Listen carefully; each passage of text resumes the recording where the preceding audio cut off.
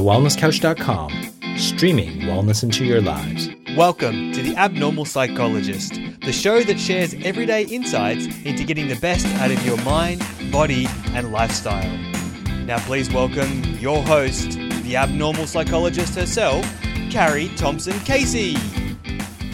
Hello there, everybody, and welcome to another episode of The Abnormal Psychologist with me, your host, Carrie Thompson-Casey, the show where we are giving you the how-to to get the best out of you. And today we are talking to the sensational Susan McDonald, who is an organisational psychologist who works as a consultant and trainer in leadership and also coaches managers in the workplace. And I came across a very interesting article that she wrote on resilience in the workplace. And I thought this is something that I really wanted to share with the listeners of The Abnormal Psychologist, because some of you may not work and some of you may, and you may or may not have been in contact with someone in your workplace who can be quite difficult, and thinking about that person, whether it be a manager or a colleague, maybe even a client, that seems to deplete you whenever you have an interaction. So I'm really looking forward to talking to Susan. So welcome, Susan. Hello, how are you, Carrie? Yes, great. Thank you very much. Thank you for joining us. So I was wondering if you could give us a bit of a background and an intro into who you are. Okay. Well, I started out in Tasmania. I was at school and university first in Tasmania, and then moved to jobs in New South Wales and in Adelaide. And so my undergraduate degree was in psychology, and then I moved into sort of research areas. And then when I met my husband, we moved to New Zealand. So I spent 20 years there, and I've had a variety of things since then. I moved out of psychology and I went into things like we were farming, we did orcharding, worked in business, and it was really good. So I've had a varied background. And then what I found was when I was working on the farm, and I thought, this is great, you're outside, you're doing these wonderful things, but it got to the stage where I thought, hang on, there's more to life. And that's a little bit of resilience too. And so that was when I actually heard a radio broadcast, and it was just like this. And I heard someone being interviewed, and this was a long time ago too. I heard this person being interviewed, and she was an organisational psychologist, and I thought, that's what I want to do. And that was my turning point, my inspiration. And from there, I went and did postgraduate work, and ended up after doing that. And I asked my supervisors, what's the best way to actually cement all this knowledge? And they said, go and teach it. So I did that for the next 5 years. I taught organisational behaviour and communication and human resources and all of those sorts of things. And I loved it, but then thought, no, it's time to move. So we moved back to Australia, and so since 2000 have been back here in Australia, based in Canberra, working as a consultant. For a little while went into an organisation working as a human resources manager, but working as a consultant, as a coach, and basically to try and help people get the most out of their work, their life at work. And I've had a progression through the last 15 years of what I think is more important at work. So that's my work story anyway, my work bio. It's followed, like many people's, a fairly circuitous route. You go down various ways, you recreate yourself in various ways. But for the last 15 years, it's been very much, or 20 years nearly, very much in this trying to help people have a more satisfying work environment. So you traded in your gumboots from the farm and went into a different lot of trenches into the workplace, where it can be quite tricky working with people as opposed to working with crops and animals as well. So tell us a bit about your work in organisation. And the article talks about resilience, and I think the earlier part of the article talks about I think it's 3 stages or 3 areas that you looked at. Could you tell the listeners a little bit about that? Okay, well, one of the reasons that I wrote that article too, and I'll just give a bit of context to this, was that in the last 15 years I've seen so much change in the workplace, and it's become far more volatile, more complex, more ambiguous. And what I'm seeing is that the old models of managing and working in workplaces don't seem as relevant and as helpful anymore, and that it is around now trying to give people, everyone, the skills of resilience, because we look to our managers to say, well, what are we doing and where are we going, and you're the leader. But in most cases, they don't know either, and they're suffering just as much. So this is around trying to help people develop those skills in resilience. And they're the things that are most important in resilience are having that self-awareness, that really strong self-awareness of what's important to you, what are your skills, what are your values, who are you? And when you do that at one stage, you may find in another year that things have changed a little bit according to circumstances. That's fine. You're not static, you grow, but it's really being aware of your own needs, your own values. Values are really important because they're the things that drive what you do. So that's the first main area. The other thing, the second main area is around having what's been bandied around for a long time is that emotional intelligence, but it's being aware of others and others' emotions. And the reason that I have put that in there as important is that if you're going to be resilient, there are times when you need support from other people. Well, you're never going to get support from other people unless you can give it to them as well.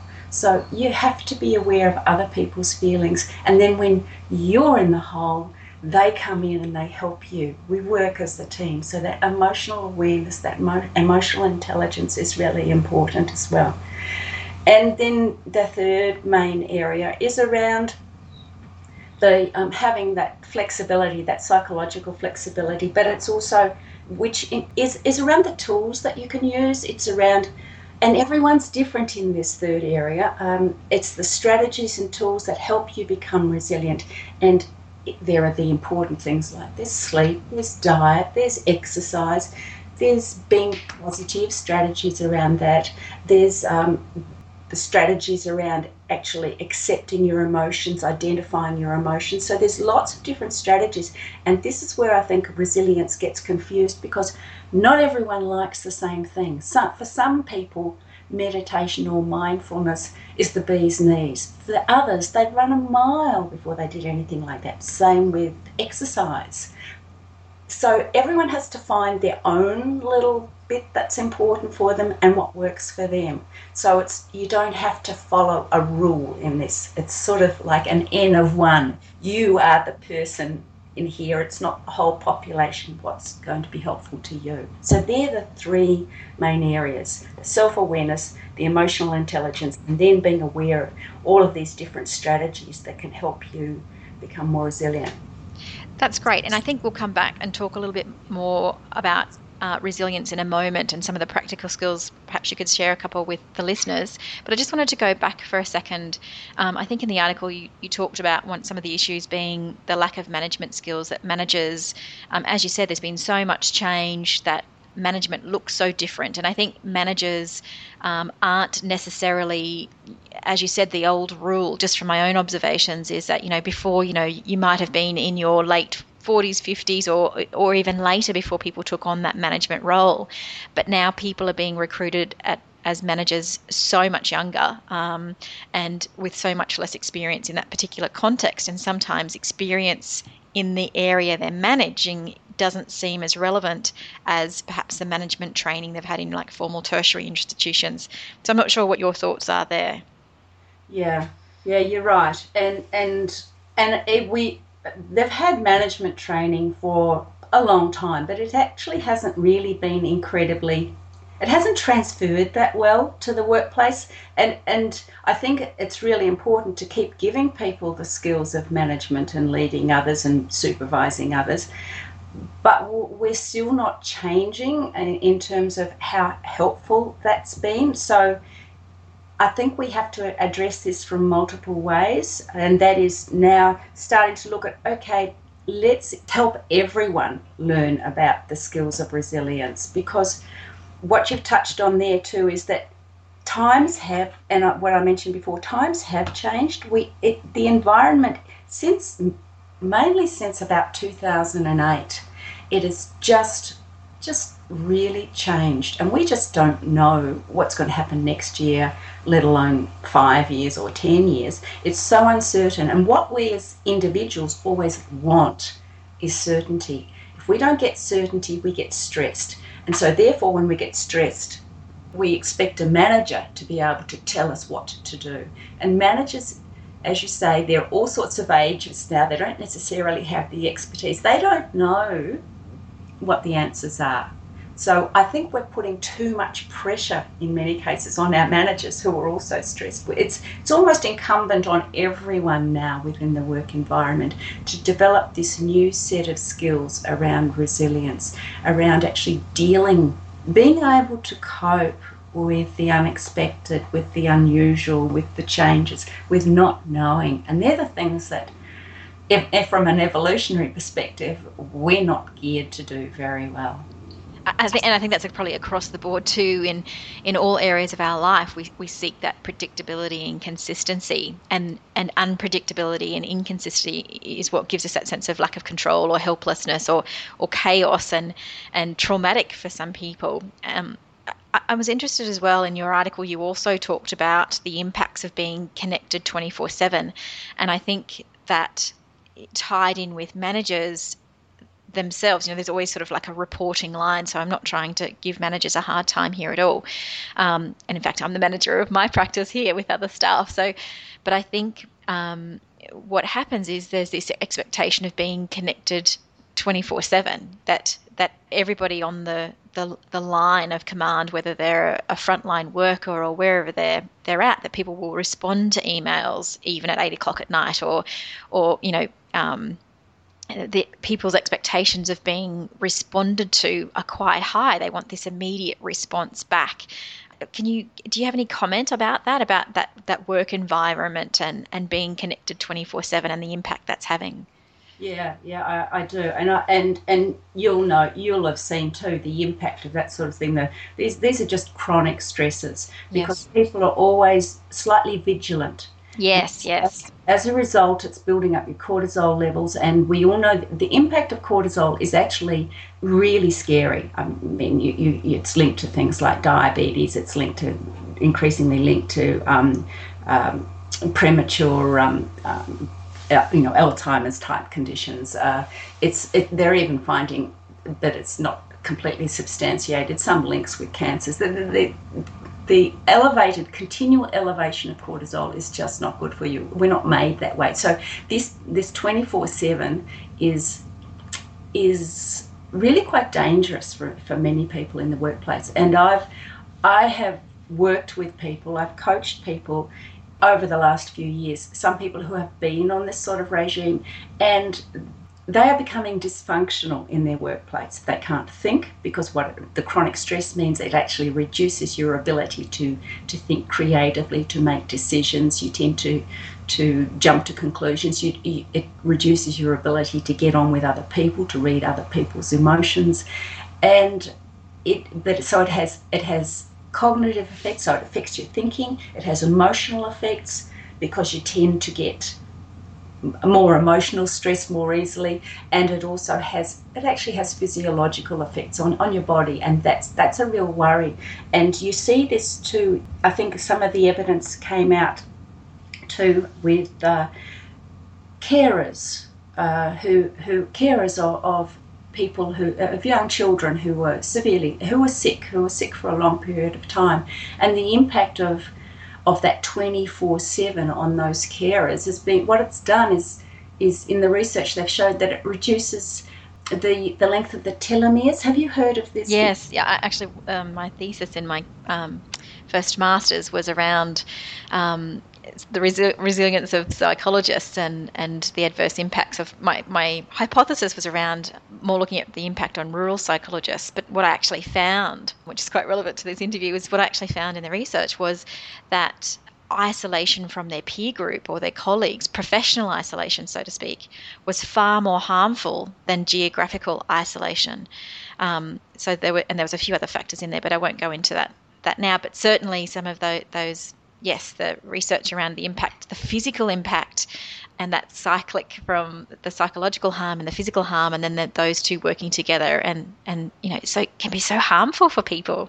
Yes, and you even see it physically in people. That's why, for example, carers of chronically ill people, you see them, they go prematurely grey, they get wrinkles, and that is this reduction in the telomeres, which is the end of the chromosome, like little shoelaces, the ends of shoelaces. They reduce over our lives anyway, but they reduce even faster if you have this chronic stress, and so you age quicker. So no one wants to age quicker and get age-related diseases, but yeah, there's some real concerns around those sorts of things. And that's interesting, your research, because also there are ways to actually deal with that, and that support is one of them. Support can have an impact, can buffer against those things. That workplace connection and feeling that they're working towards mutual goals rather than every man for themselves on 24/7. I think that's probably one of the hardest things that people have to work with, is that they might be working in a very large workplace, but they feel completely isolated and alone in what they're doing, or they might work in a city, or it doesn't matter how many people are actually around you. It's that, as you said, it's that support and connection and working towards a mutual goal that often has a lot to do with not only their job satisfaction, but also their physical and psychological well-being. So I was wondering if you could tell us a bit more, obviously if you're an employee or an employer or a manager and you feel that your workplace needs some support, or perhaps even speaking to the individual, what would you tell an individual about building their resilience in the workplace? I know you ran over those 3 areas before. And you mentioned creativity. Actually, I think I was listening to an episode of Inside the Champion's Mind, which is another podcast on the Wellness Couch, and Marcus and Lawrence talked about how Google allows their employees to have a certain percentage of their paid time on creative projects. And by giving them that freedom and that capacity to express themselves creatively, they found it actually not only improved their psychological well-being, but it also improved their outcomes at Google, because people were much more resilient and open, and their creativity muscle was being flexed regularly. So what would you say are things that the individual can do in the workplace to build their resilience? So are you talking about what a manager can do to help their team, or what an individual can do themselves? Probably a little bit around the individual, and then maybe we'll talk about managers as well after. Okay, all right. So I think from an individual perspective, it's one of the things that really is really effective is using the positivity, being positive about things. And that, I know that sounds trite, but there are the strategies around at the end of each day. Think of 3 positive interactions that you have had through the day, and you do this each day. And you don't even have to write it down. You can just spend a little bit of time thinking about it. And that, if you keep doing that for 2 or 3 weeks, you find your mood tends to improve. And positivity is really helpful in resilience. So that's one thing you can do. So that's a mental thing. So if they struggled, if they're in such a sort of quite a dark place, let's say, where just being positive is a bit tricky, would it be helpful also maybe to think just something that they ticked off? What did they tick off their to-do list, or what did they achieve, or what was something constructive that they completed, or even an interaction that they had that they didn't suspect they could have had, like they maybe spoke to Betsy in the coffee room and she was chatty or something. So do you think that's the sort of thing you can do? And someone else that I was talking to recently said he was about to go into he thought would be an extremely negative meeting. He didn't know how to handle it. He was feeling really down. And he said for some reason he just pulled out his wallet and looked at a picture of his 2-year-old child. He said it just changed his whole perspective. He said he just got buoyed up and he walked into that meeting, and he said it actually went really well because he just changed. He took something pleasurable and had life in perspective a little bit more. So sometimes it can be things like that can turn for you. It can make a difference. To shift that perception of what's coming, or know that there's more to them than necessarily that worker role, and maybe they have to bolster some of the things they're doing well outside that worker role, and hopefully if they can do their hobbies and interests and things outside of work, then that may improve how they see their work. Is that what you're saying as well? That's right. So it may be having a photo of something, or something that reminds them, that a talisman that reminds them of good times, and taking perspective is one thing that they can do. That's good for some people. That works well for some people. The other one that I use with quite a few people is just the breathing. I mean, we tend to shallow breathe, and you find that then you get stressed and you tend to close down. So even that ability to sit there for a moment and actually take deep breaths, do deep diaphragmatic breathing, you find you just calm down and you can think more clearly. Your mind tends to come back to issues and solve problems much quicker if you can do that. Yeah, so that extended breath out often triggers what we would hope would trigger our relaxation response. Yeah. So that hopefully we can settle down some of that cortisol and adrenal response. So what about from a management perspective, if there's a bit of low morale in the workplace and a manager's looking to try and lift things a little bit, what kind of ideas do you give them about building resilience of their team or for themselves? Yeah, and the thing that I think is really important in here is just is just letting people know that you have their health and welfare front of mind. Now, I deal with a lot of managers who aren't good at talking about emotions or wellness, or they might be slightly introverted. And I just suggest to them, just at the end of your team meetings every week, just maybe one of the agenda items, how are we all going? Are we tracking okay? Make sure everyone is looking after each other. It's showing that concern. You may not get any feedback from those comments, but they have an impact.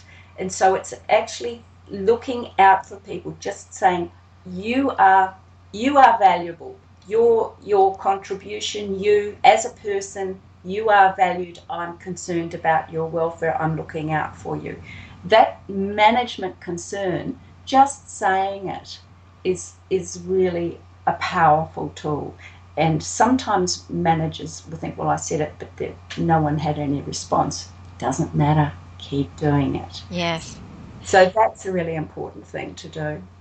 That's great. And I just think it's so valuable. I mean, from your article as well, and of course we hear it on the radio all the time, on the news, that the impact or the cost of people taking time off work because of stress-related issues, whether that be bullying or feeling overwhelmed, or their resilience has been completely depleted. I think the work that you're doing is just amazing.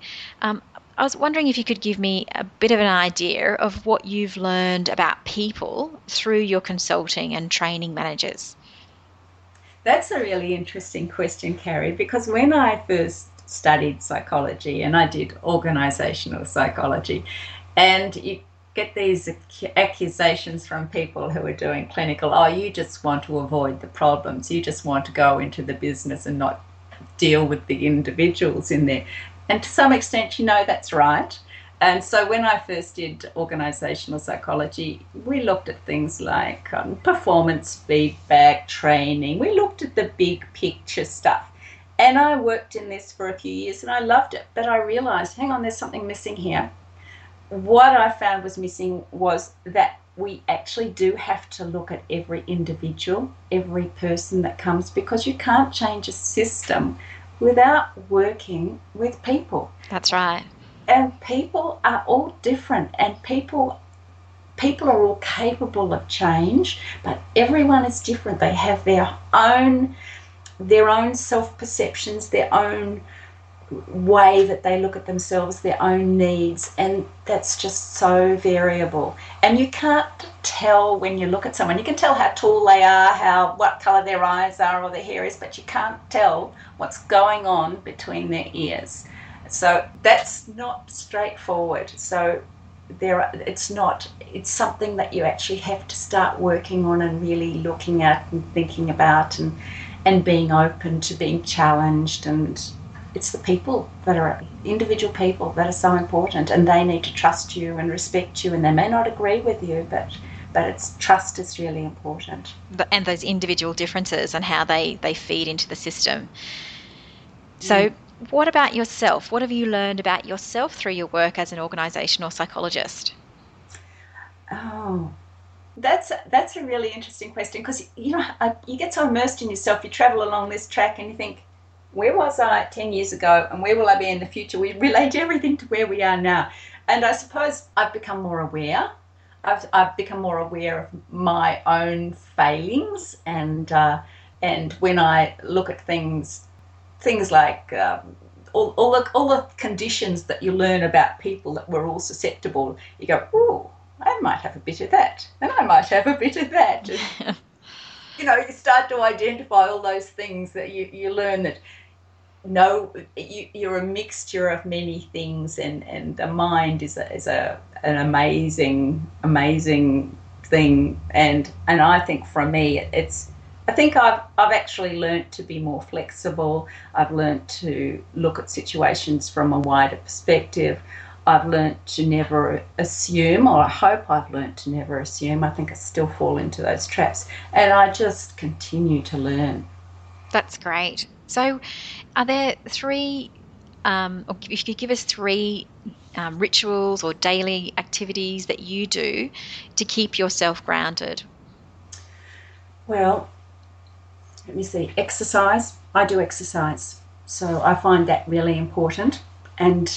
And the other thing that I find, and I'm just going to deviate here very quickly, because I find that if people are feeling down, they find it really hard to exercise or to do things like that. And I suggest that even if you think that you don't want to go out for a walk, you might or you wake up in the morning, you think, I can't be bothered. Well, I suggest just put your shoes on and say, well, I'm not going to go, I can't be bothered, but I'll just put my shoes on. And what you find is if you make a movement, you more often than not go. So that's the sort of thing. Just do one little thing that sets you on that path, but give yourself permission to not go if you don't want to. So, but I do. I have exercise. Diet. I work a lot on having a good diet as well, and those two impact on sleep, so those sorts of things. But every now and then I bring in the positivity. If I find that I'm getting a bit negative about things, I actually have to step back and I practice those positivity exercises. But also I will add in, there's one more thing that I think has one of the most profound impacts, and it's in this realm of positivity, but it's this sense of awe that has an amazing impact. If you're feeling down or things aren't working well, if you can find something to just sit back and appreciate, and it might be a sunset, or it might be watching some birds, or it might be something that you actually, it's not just have gratitude for, but you actually think, isn't that amazing? So that sense of awe tends to open up, for me, a perspective on life, and take away some of those little problems that wake you up at 3 o'clock in the morning that we're not supposed to have, but we do. Yeah, that's wonderful. Thank you so much for sharing those. Now, how can people find you as a consultant or if a manager's looking for a coach who wants to build resilience in themselves or their workplace? How do people find you? Well, we have a website. It's a Psychology at Work website, so we're just a small group of psychologists who work in the field of conflict and resilience, and also cross-cultural work. And so it's Psychology at Work. My website address is susan@psychologyatwork.com.au. That's wonderful. Well, it's been so great to listen to you and share some of your amazing ideas. And I'm sure the listeners have found a piece of information there, or a few little gems to help them build their resilience to everyday work. But otherwise, they can go along and find you and talk some more or read some more of your articles. So I hope everybody's found today's information useful. Don't forget to support the show by telling your friends, or you can go to our Facebook page, Carrie Thompson Casey. That's Thompson without a P, and like us there and give us your feedback. You can also subscribe to the show in iTunes. And don't forget to give us a 5-star rating if you like the show. You can also support us by going to the website carriethompsoncasey.com. Thank you for joining me, and see you on the next episode of The Abnormal Psychologist, where we share real people's stories and give you real ideas so that you can realize your potential. This has been a production of TheWellnessCouch.com. Check us out on Facebook and join in the conversation on Facebook.com/The Wellness Couch. Subscribe to each show on iTunes and check us out on Twitter. The Wellness Couch, streaming wellness into your lives. Whilst the Wellness Couch presenter endeavor to provide accurate and helpful information to their listeners, these podcasts cannot take into account individual circumstances and are not intended to be a substitute for health and medical advice from a qualified health professional. You should always seek the advice of a qualified health professional before acting on any of the information provided by any of the Wellness Couch podcasts.